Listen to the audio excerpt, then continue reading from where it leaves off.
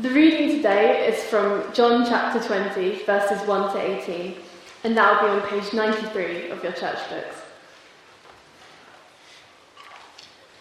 Early on the first day of the week, while it was still dark, Mary Magdalene went to the tomb and saw that the stone had been removed from the entrance. So she came running to Simon Peter and the other disciple, the one Jesus loved, and said, "They have taken the Lord out of the tomb, and we don't know where they have put him." So Peter and the other disciple started for the tomb. Both were running, but the other disciple outran Peter and reached the tomb first. He bent over and looked in at the strips of linen lying there, but did not go in. Then Simon Peter came along behind him and went straight into the tomb. He saw the strips of linen lying there, as well as the cloth that had been wrapped round Jesus' head. The cloth was still lying in its place, separate from the linen. Finally, the other disciple, who had reached the tomb first, also went inside. He saw and believed. They still did not understand from Scripture that Jesus had to rise from the dead. Then the disciples went back to where they were staying. Now Mary stood outside the tomb, crying. As she wept, she bent over to look into the tomb, and saw two angels in white, seated where Jesus' body had been, one at the head and the other at the foot. They asked her, "Woman, why are you crying?" "They have taken my Lord away," she said, "and I don't know where they have put him." At this, she turned round and saw Jesus standing there, but she did not realize that it was Jesus. He asked her, "Woman, why are you crying? Who is it you are looking for?" Thinking he was the gardener, she said, "Sir, if you have carried him away, tell me where you have put him, and I will get him." Jesus said to her, "Mary." She turned towards him and cried out in Aramaic, "Rabboni," which means teacher. Jesus said, "Do not hold on to me, for I have not yet ascended to the Father. Go instead to my brothers and tell them, I am ascending to my Father and your Father, to my God and your God." Mary Magdalene went to the disciples with the news, "I have seen the Lord," and she told them that he had said these things to her.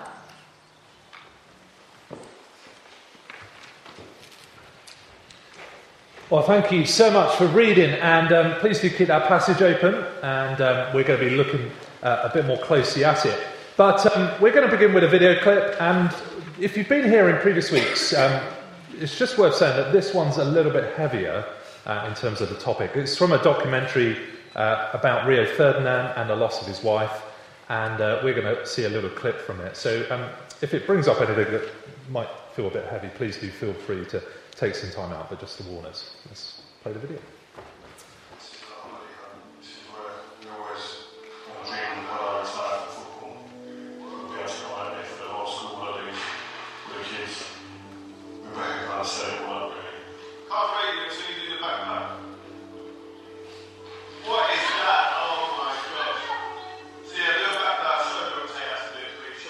She was the one who kind of made this house really.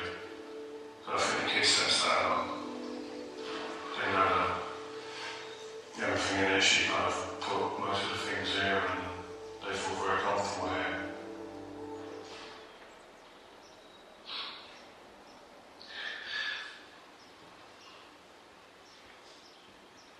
That's what I agree.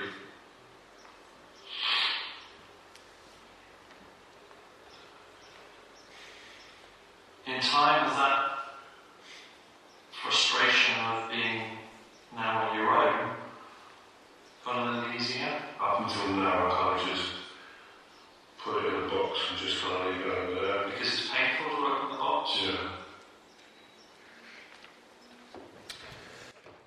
As I say, that was from a documentary called Being Mum and Dad, and about Rio Ferdinand and the loss of his wife. And it's really hard not to feel for Rio in that documentary.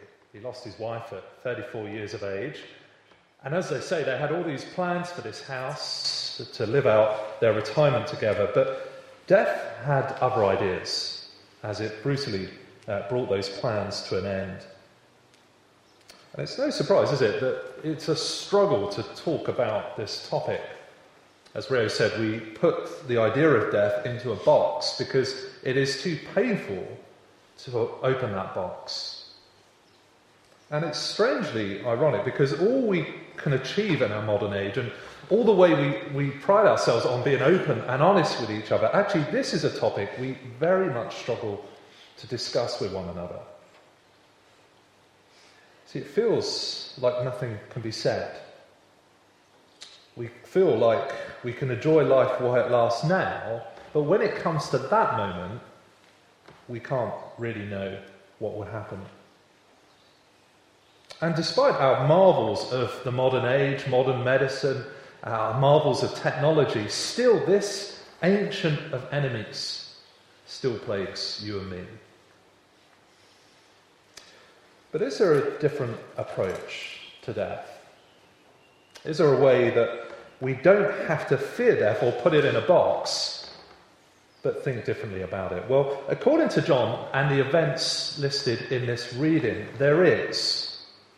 Because this event, John says, changes everything when it comes to death. We're going to see in this passage, first of all, the life that Jesus achieves. Then we're going to think about why, though, it's hard to believe. And then we're going to see the life we receive. See, first of all, then, the life that Jesus achieves. See, when it comes to death, it can feel like we've got little to say because no one's got the answers. No one comes back from death. No one can speak authoritatively about what lies beyond the grave. And so we're left with a few best guesses.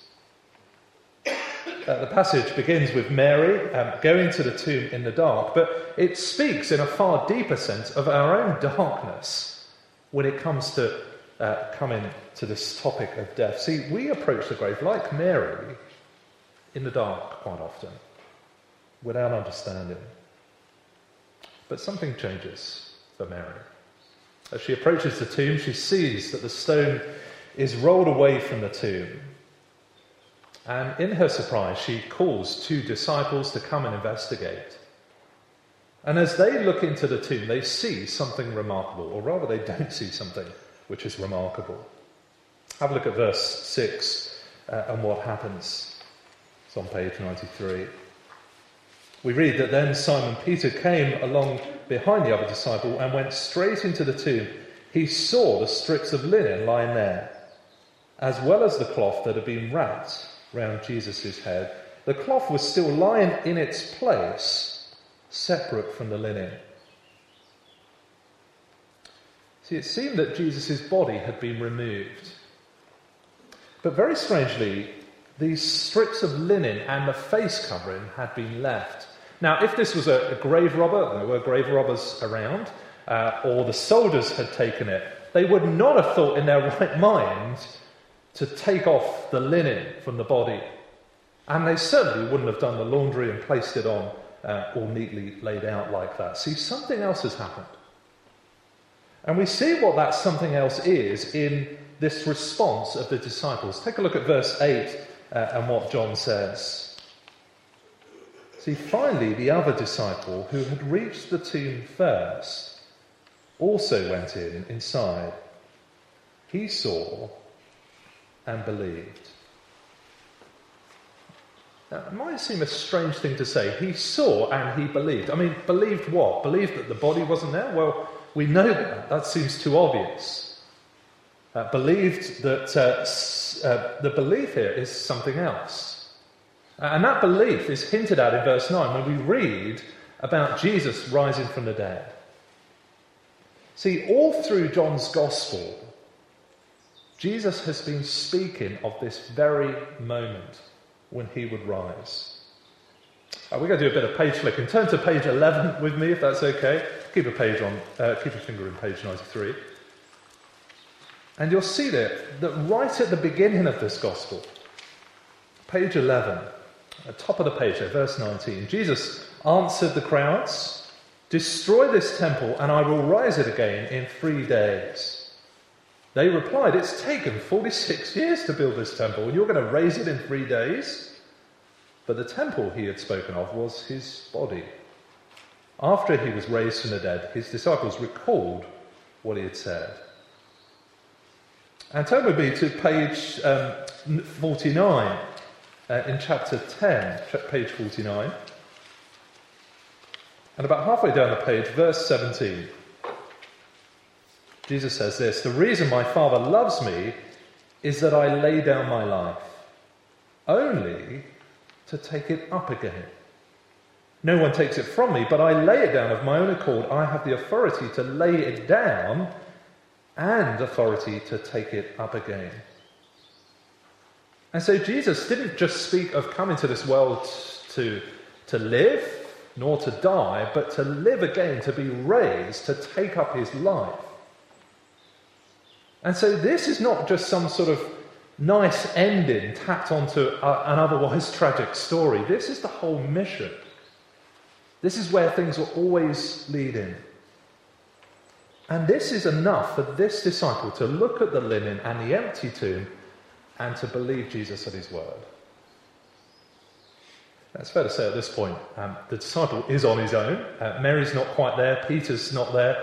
And next week we're going to see Thomas, famously called Doubting Thomas, not because his parents named him that, a bit unfair, but because of his feeling about this news that Jesus had been raised. And if we're quite sceptical about these things, well, we're in good company with these disciples. And please do come back next week to think about Thomas. But this shows us, doesn't it, that this is the crucial question. Everything has been built into this very point when Jesus would be raised. And the question John raises for us is, what do we believe as we peer into that tomb? See, something happened around this tomb in the first century. That's undeniable. Something happened that led to this global growth of this new movement of Christianity to where it is today. And the question is, was it because of what Jesus had promised, or was it because of something else? See, here is the first proof that what Jesus speaks is true, and the life he offers you and me can be trusted. And when I was looking into Christianity, this was just massively helpful for me, because as I did look into Christianity, I had all sorts of questions, all sorts of doubts, all sorts of things buzzing around in my mind. And actually, when I saw this, I thought, actually, those questions, it's not that they're irrelevant, but they all hinge on this question: did Jesus really rise? And it may be that lots of us here, we've got all sorts of questions buzzing around in our mind, all sorts of things we might think. And the question we really want to ask ourselves is, did Jesus really rise? Because if he did, all those questions find their right perspective. See, that's the first thing we see here. We see the life that Jesus achieves. But I'm guessing for a lot of us that actually this is a hard thing to believe. See, like Rio spoke about in a video, we feel the pain of death. We feel perhaps angry, as he put it. We feel like we want to put it in a box. We feel confused. We don't feel like we want to believe. Nor does Mary in this account. She is left on her own. The disciples go back home in verse 10, and she's at the tomb again, crying in verse 11. And of course, her reaction's understandable, isn't it? She's just lost her friend. She feels like the body may have been stolen, and it feels like the final insult to injury. And then she encounters Jesus in verse 15. Look at what happens next on page 94. He asked her, "Woman, why are you crying? Who is it you're looking for?" Thinking he was the gardener, she said, "If you've carried him away, tell me where you've put him, and I will get him." Jesus says to her, "Mary." And she turned towards him and cried out in Aramaic, "Rabboni," which means teacher. And so I'm just saying in passing that her reaction here is one of the reasons I'm persuaded that this is actually a factual account rather than a kind of story. Because if you were making this up, you wouldn't put in a detail that Mary thought that Jesus was first there to mow the lawn. See, it's not a glamorized story, is it? It's the account of someone who was really there. And Mary isn't naive, she's not gullible, she's not kind of hopeful in the face of death. She knows the pain, but then she sees, and then she believes. See, it's not just the empty tomb that points to Jesus' resurrection. Jesus actually appears to people, to Mary here, to the disciples later, and in another book of the Bible it speaks about Jesus appearing to 500 people at once. These were real people, people you could go and ask and check and ask, were you there in that crowd when Jesus appears? But whilst Mary does believe, actually her reaction is called into question. Do you notice the repeated question here in verse 13? The angels she sees, and they ask her, "Woman, why are you crying?" And in fact, Jesus asks her the same question in verse 15. "Woman, why are you crying?" Now, what's going on there? Well, they're not questioning her emotional response. I mean, it's absolutely right she's crying in the face of death. And we see Jesus cry at Lazarus' tomb earlier on in this gospel. But actually, it has that sort of sense of, why are you crying given what's happened? So if you look at John's gospel in a wider context, that this moment, as I say, had been predicted, and this moment was meant to be not a moment of sorrow, but a moment of joy. So have a look at page 78 with me, and you'll see here that Jesus speaks about what's going to happen after he dies. And he says in verse 20, "Very truly, I tell you, you will weep and mourn while the world rejoices. You will grieve, but your grief will turn to joy." And verse 22, "So with you, now is your time of grief, but I will see you again, and you will rejoice, and no one will take away your joy." And the point being that this moment has come. So, sure, grief was appropriate, but now is a moment of joy because Jesus has raised. And that question, "Why are you crying, Mary?" it carries that sort of sense of, have you not understood the significance of this event? That actually Jesus is risen.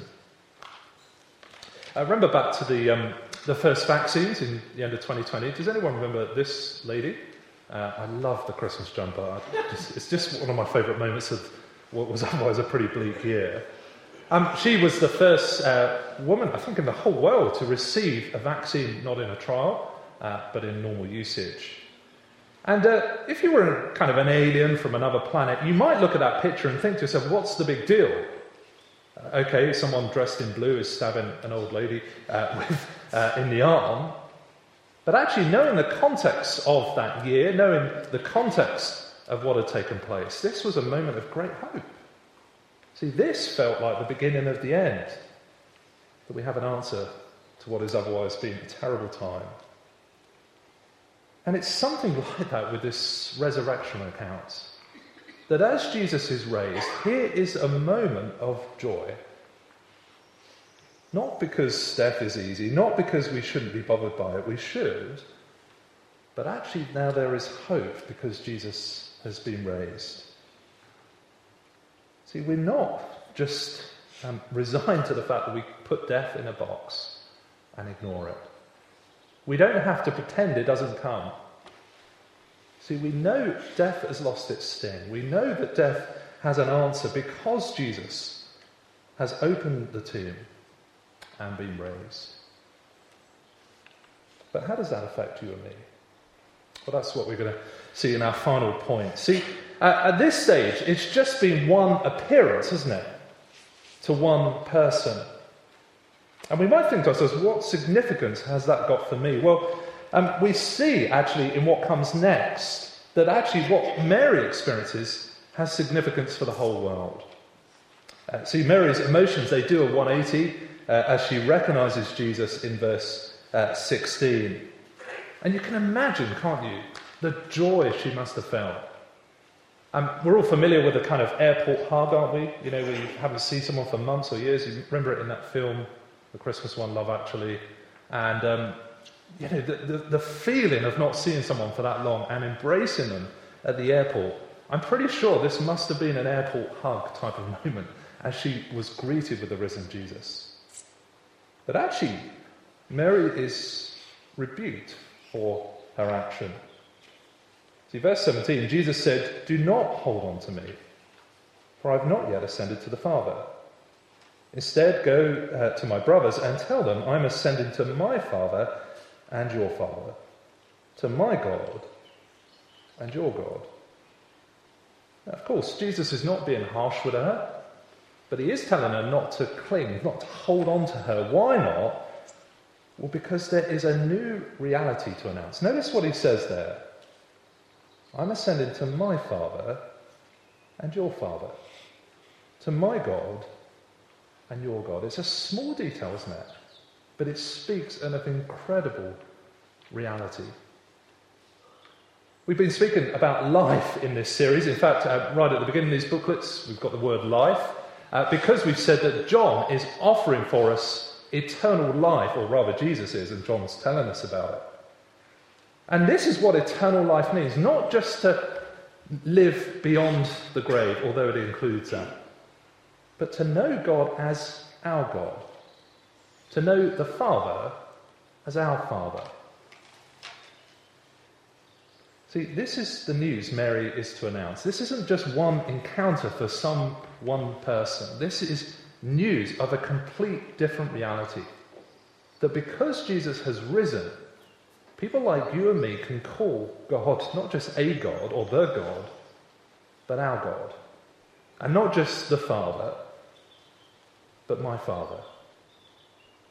See, that is the message that Mary had to take to the disciples, and the disciples to the nation, and the nation to the world. And this news even comes to us this evening. See, when I was looking into the Christian faith, this is the bit I just didn't get for a long time. See, I thought of God as a kind of cosmic head teacher type of figure. After a while, I was persuaded he existed and persuaded he was there, but I kind of saw him as a kind of moral policeman there to put the limits on my life.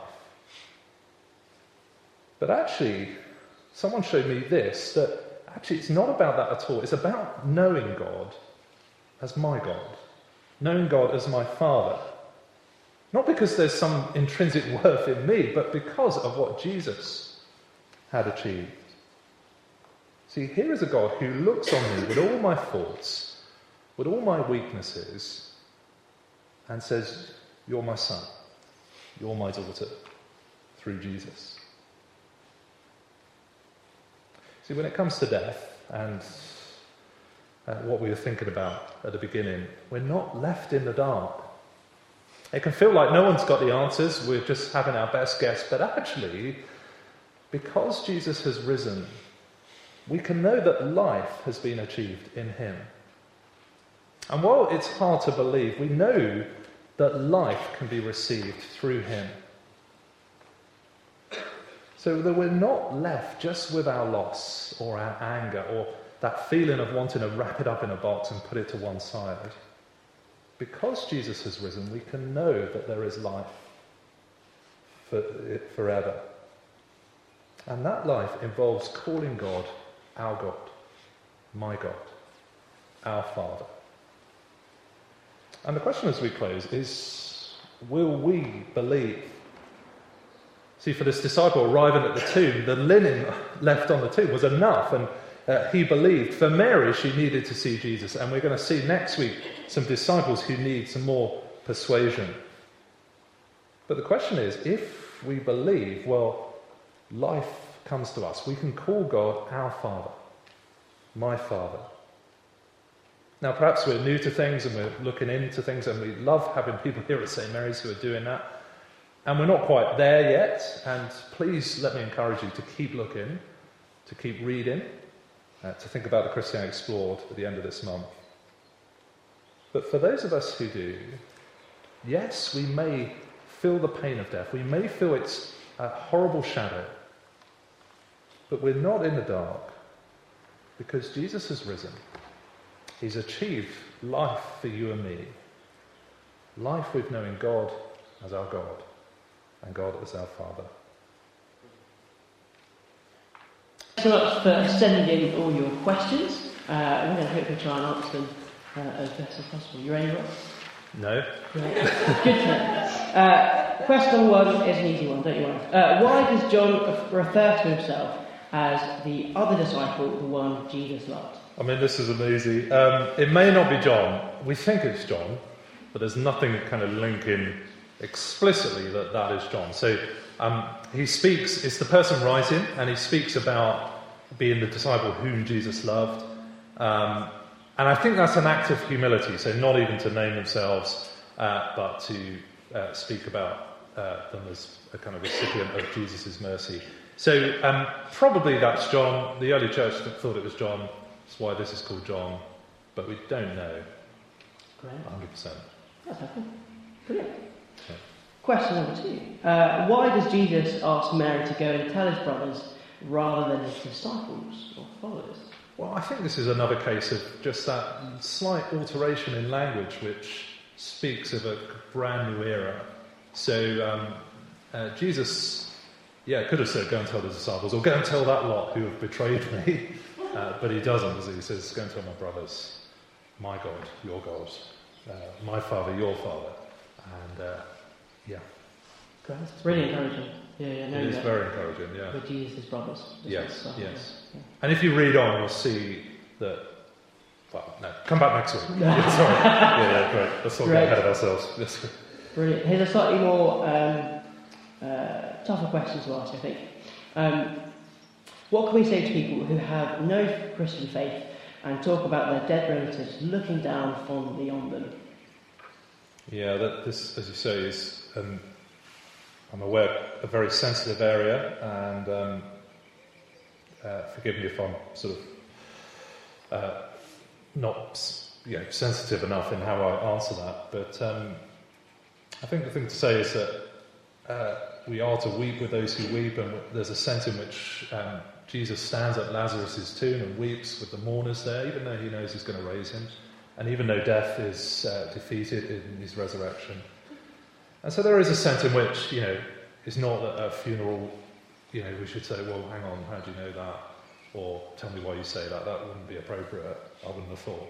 So I think having compassion on people, understanding that death does hurt, and recognising that even as Christians and even with our hope that we know that death still is painful.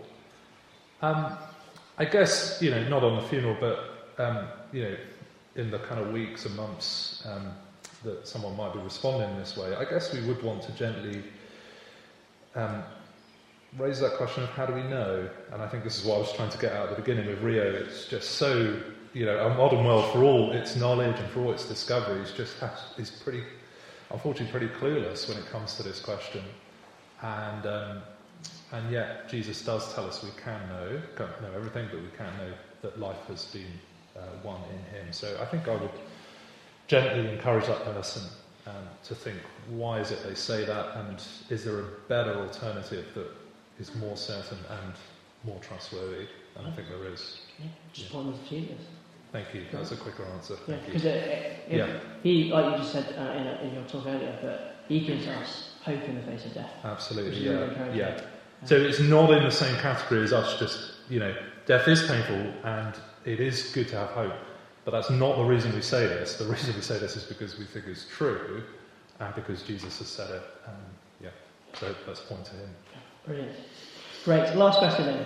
I know the story and may even believe it happened, but how does it promise anything for me? Oh, where do I start? Well, everything, doesn't it? I think this is kind of what I was saying. Probably I was running out of steam, but in my final point of the sermon, that point that actually this is one encounter for Mary, but actually this speaks of an offer for everyone. And so John, if you just turn to the back of this gospel, you'll see that here's John's purpose. I know we've looked at this before, why he's writing, literally the back page. These are written that you may believe that Jesus is the Messiah, the Son of God, and by believing you may have life in his name. So here's the promise that if Jesus is telling the truth, if this really happened, people like you and me can have life in his name. And as I was saying, that life isn't just, we may live beyond death, but we have life now, knowing God as our Father, and life in all its fullness now. So, what does it offer you? Well, completely new life, really. A life not running away from God, but knowing him as your Father. Not fearful of him, but knowing that everything has been paid for in Jesus. And not fearful of what might happen to us in the future, because we know that we're safe in him. Yeah, that's so encouraging. Great. Thank you so much, Rob. Thank you. Thanks for your questions. Thank you.